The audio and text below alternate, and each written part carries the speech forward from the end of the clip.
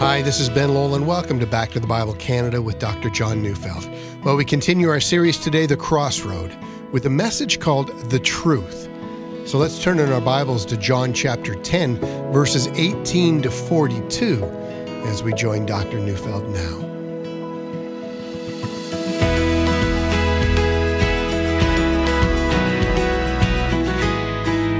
We live in a day when truth has become a relative term.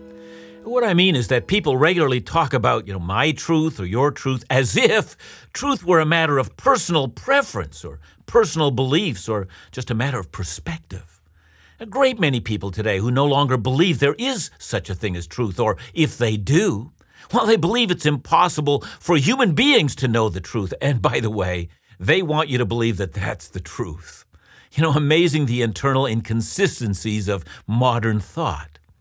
Carol Tharp, I believe, said it well. She said, Western culture has made a fundamental change in its religious base.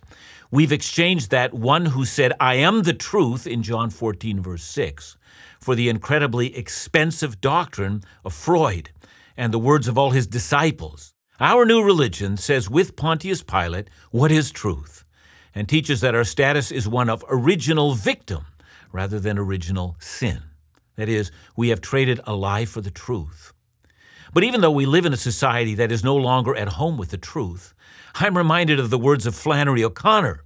And she said, the truth does not change according to our ability to stomach it. Indeed, there is the rub. Lies are for the moment, but truth is for eternity. Truth will never change, no matter what the mood. It will always be there. It will always be true. John chapter 10, verses 18 to 42 is a passage filled with truth.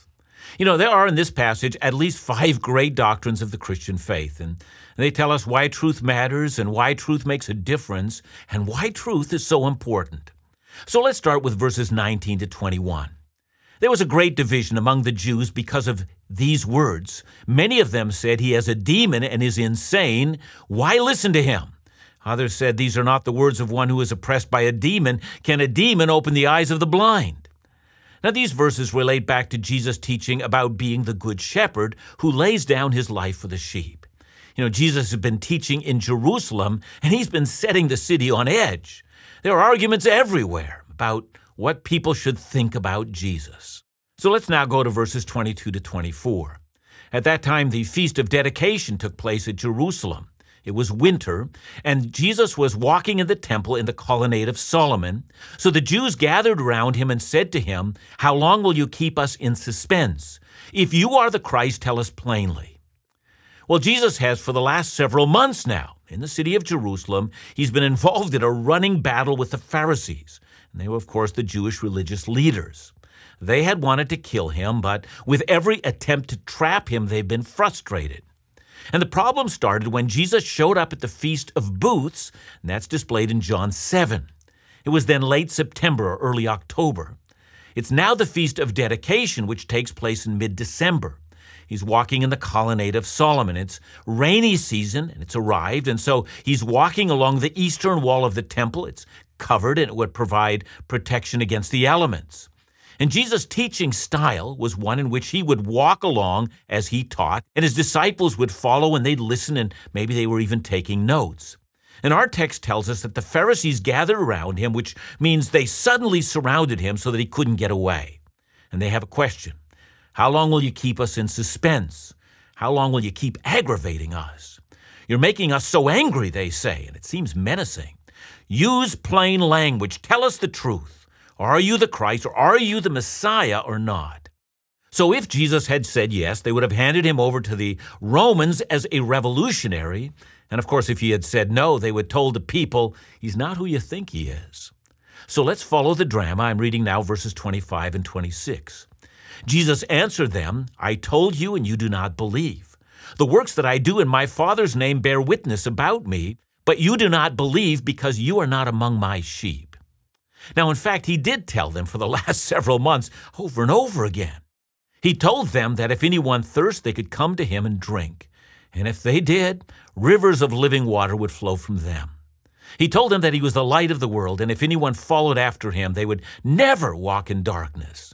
He told them that he had always, for eternity, been in God's presence, and that he came to earth out of God's presence to declare God to them, that he was an actual eyewitness of the Father. He claimed that he was the great I Am of Exodus 3, and after he had healed the blind man, the man who was born blind, he claimed that he was Daniel's great Son of Man who approached the Ancient of Days and was given dominion over all peoples and nations and languages. He claimed he was the only legitimate shepherd of Israel and that everyone else was a thief and a robber. Well, these men had seen and heard him say all of that, and they were theologians and they knew the biblical language. They knew exactly what he meant. And so here they are claiming that he wasn't being clear. Tell us plainly, they say, and it sounds menacing. But they don't want the truth. All they want is another reason to condemn him. And Jesus has an answer. Why should I go into this matter over again, seeing as you never believe the truth? So why is it they don't believe? Well, you don't believe, says Jesus, because you're not of my flock. So notice he doesn't say, because you don't believe you're not of my flock. No, he says it the other way. The reason you don't believe is because you're not of my flock. So there's so much we could talk about here. But suffice it to say that Romans 3 teaches us that no one seeks God, which means no one believes the truth. We're all lost in darkness, and all of us find the truth to be inconvenient. We all, as Flannery O'Connor has said, can't stomach the truth. And that's why in John 6:44, Jesus says, no one can come to me unless the Father who sent me draws him. You can't come to Jesus. The door isn't open. There's no inclination in your heart to go to Jesus unless the Father himself reaches out and cancels out our love for lies and draws us into the truth. And that is the nature of conversion. That's why the Apostle Paul would later say in Romans 9:16, so then it depends not on human will or exertion, but on God who has mercy. That's why everyone who names Christ as their Savior also testifies, not only do I believe the truth, but I believe the truth because the Holy Spirit has had mercy on me. That's why I have come to believe the truth. He canceled out my evil heart. He canceled out the heart that delighted in a world of lies, and instead, he brought me into the world of truth. Had it not been for grace, I would have rejected the truth. I would have rejected it for all time. You know, some theologians call this the effectual call or the effective call. There is a general call in which God calls all people to repent and believe. But were it not for the effective call by the Holy Spirit, we would have refused. That's the first great Christian doctrine that we find in this text. But let's keep reading. There are more. Now, John 10:27-29. My sheep hear my voice, and I know them, and they follow me. I give them eternal life, and they will never perish, and no one will snatch them out of my hand. My Father who has given them to me is greater than all, and no one is able to snatch them out of my Father's hand. So listen to what Jesus promises about his sheep. First of all, they have eternal life. See, they have received the life of eternity. And secondly, they will never perish. Eternal damnation will not claim them. They won't be condemned in the final judgment. And then thirdly, Jesus says of his sheep, no one will snatch them from my hand. They are eternally mine.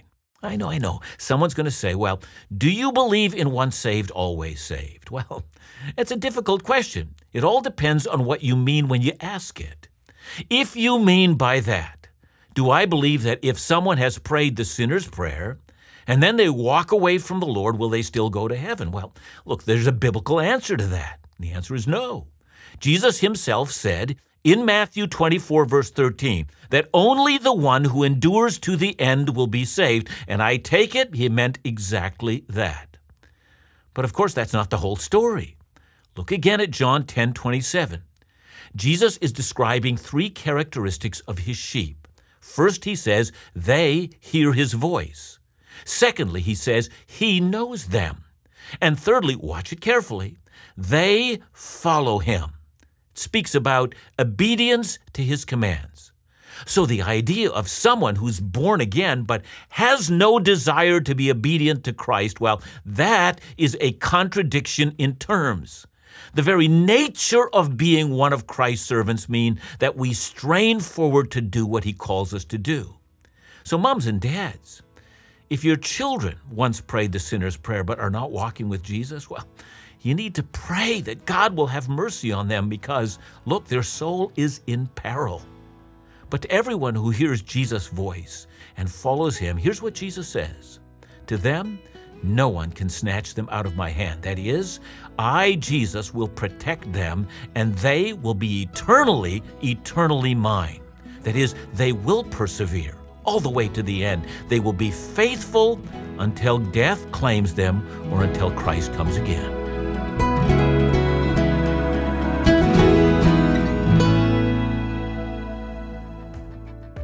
Connecting God's people to God's Word in our world today is critical. And Truth and Life Today with Dr. John Neufeld engages timely issues of life and faith so important for God's people to engage and discuss. Special guests each week examine critical issues that impact our lives and our journey with Jesus.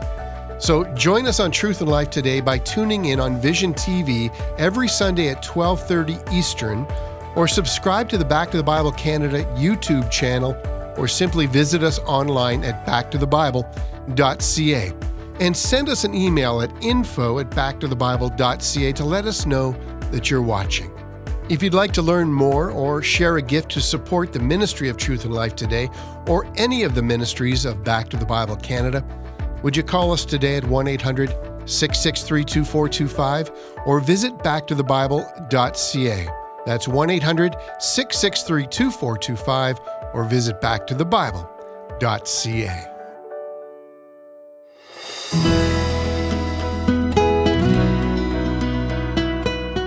You know, I've said that the latter part of John 10 is filled with Christian truth or Christian doctrine. And the first is that of our own we can't come to Christ, but we who believe have been effectively drawn by the Holy Spirit. The second is that those of us who have become a part of Christ's flock have eternal life granted to us, meaning that we're going to persevere with Christ all the way to the end. If we've received eternal life, it's not temporal life. The new life we have received never ends. If we should fall away, well, how could it be that we had ever received eternal life? I hope you understand that. So if you're a believer, please capture this in your heart. Your Father loves you, and He's given you, you, as a sacred gift to His Son, and you're His. And the Father will protect the relationship that you have with His Son. I know at times our hearts do wander. I know that we're tempted, and I know that we sin. But because we're given to Christ as a sacred gift, the Good Shepherd will take his crook and pull us to himself. No one can snatch you from his hand. You'll die in Christ. You'll be eternally his. There's a hallelujah for you. Now next, we come to verse 30. Here's another doctrine, third one. And this one is the pinnacle of truth. Everything we believe and know is wrapped up in this one verse. John 10, verse 30, records Jesus is saying, I and the Father are one. Well, that's what this entire book, that is the book of John, is all about. The truth is the doctrine of Christ. The book begins that way. John 1:1 says that Jesus is both with God, meaning that he is a different person than the Father, and he is also God at the same time, meaning that he is of the same essence as the Father. I know that's a profound mystery, but it's a truth. And that's how the book ends as well. It's with Thomas in John 20, verse 28, saying, of Jesus, my Lord and my God. And that's why Jesus could say in John 14, verse 9, if anyone has seen me, he has seen the Father. That's why Jesus could say that he is the great I am. And that's why he could say that he and the Father are one. Yeah? They're distinct persons, but they are one in essence, one in substance. It's called the doctrine of the Trinity, but it's also the doctrine of Christ. You know, Paul warns us in 2 Corinthians 11, verse 4, about what he calls another Jesus. I know it's a strange statement. It's as if Paul were saying that there are a lot of different gods out there named Jesus. There's the Jesus of the cults, who is, according to one group, really just another representation of the Archangel Michael. Then there's the Jesus of another group, claiming that there are a number of different gods and Jesus is one of them. Then there's the Jesus of liberal theology, who teach that Jesus is just a brilliant religious teacher. Then there's the Jesus of Eastern religions, who teach that Jesus is one of the manifestations of Brahman. And then there's the Jesus of the ancient Aryans, who say that Jesus is the first of the creation that God has made. Then there's the Jesus of Islam, who says that Jesus is just a prophet, but inferior to Muhammad. So many different Jesuses. Look at it this way. My name's John, and I've noticed that there are thousands of people out there named John, and just because someone's talking about John, it doesn't mean they're talking about me. The same's true about Jesus.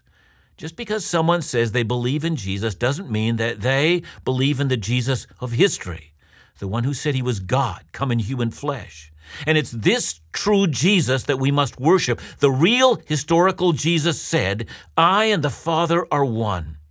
And interestingly enough, the Pharisees knew exactly what Jesus was saying. So as we keep reading our text, verses 31 to 33, it says, "The Jews picked up stones again to stone him.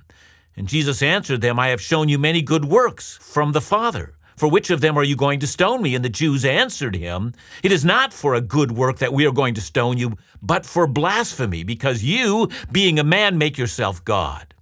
See, they'd have run over to that part of the temple which was still under construction and picked up bricks. They were ready to stone him on the spot. How do we know he's telling the truth? See, at this point, Jesus gives us what we might call the foundation of all truth. And here I'm reading verses 34 to 36. Jesus answered them, "Is it not written in your law, I said you are gods? If you call them gods, to whom the word of God came, and Scripture cannot be broken, do you say of him whom the Father consecrated and sent into the world, you are blaspheming because I said, I am the Son of God?" So Jesus is quoting Psalm 82 here. In this psalm, God is addressing the judges in Israel, and these men had been given the job of applying the law of God in Israel, and God calls them gods, that is with a small g.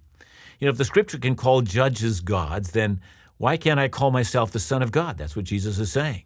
In other words, how can you charge me with blasphemy? Now, behind this statement, of course, there's a foundation.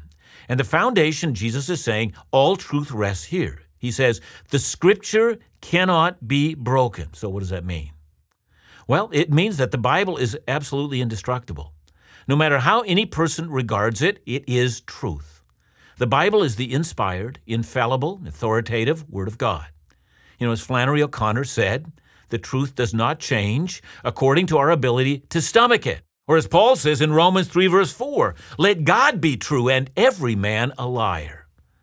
So if this book really is the Word of God, then it is truth. It now is not a matter of what you think or what I think or what your favorite movie star thinks or what your favorite radio preacher thinks or what your favorite philosopher thinks or what your church thinks or what your heart is telling you or what your mom and dad always told you or what you've always believed. If this book is the Word of God, this book then is the standard of truth.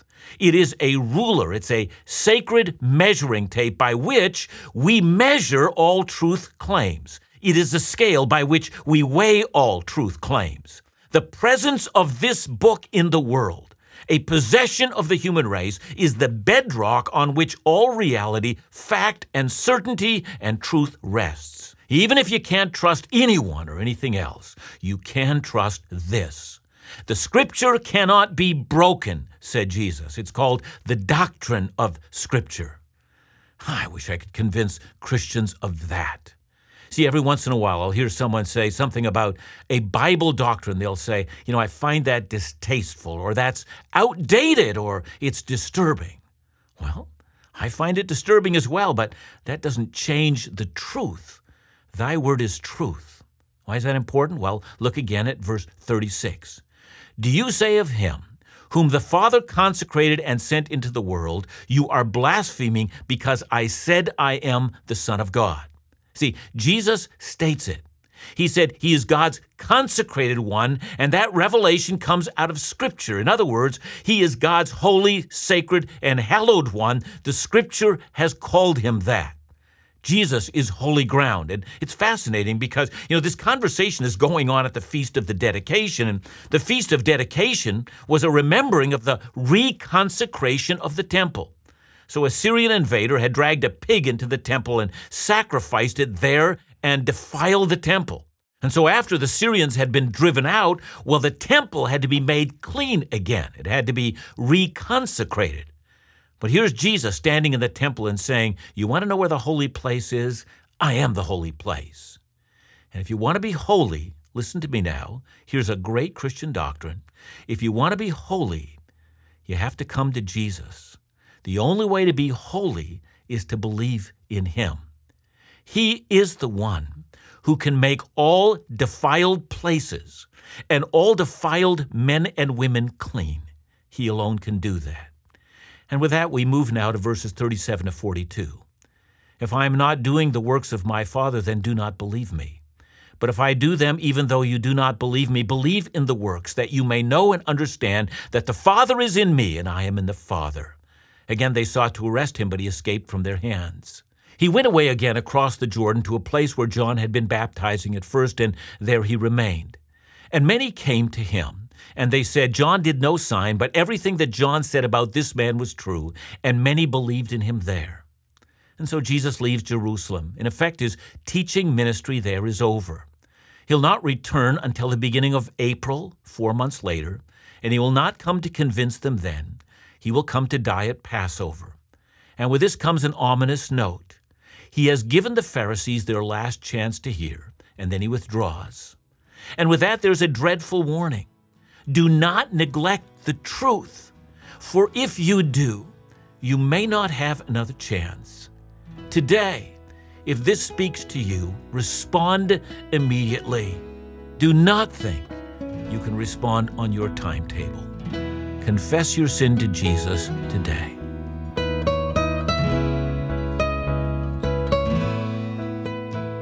John, could you tell me the difference between doctrinal and lifestyle teaching? Because I know doctrinal teaching is important. Yeah, I would go, Ben, I would argue that, doctrinal preaching, when it's done well, always has an application to our lives and our lifestyle. But if it's lifestyle preaching in and of itself, it always caters to, things that I want and the things that make me happy or the things that work in my life. But doctrinal preaching, it founds itself on the truth. And that's what Christians have to cling to. We don't make application without the truth. Thanks so much, John. And remember to join us again tomorrow as we continue our series, The Crossroad in the Book of John, right here on Back to the Bible Canada, where we teach the Bible.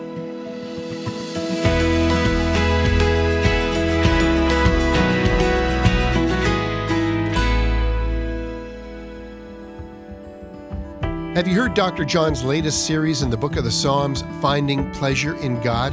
Well, if you haven't, or if you'd like to hear it again, or you want to send it to a friend, we want to send Finding Pleasure in God on CD as our gift to you. We also want to include Dr. John's series on Psalm 42, To the King, accompanied by a limited edition illustration of Psalm 42 on a magnet for your kitchen, your office, or shop, all reminding you of God's faithfulness. These 3 ministry resources, all free as our gift. Finding Pleasure with God, To the King, and a limited edition Psalm 42 illustration on a magnet.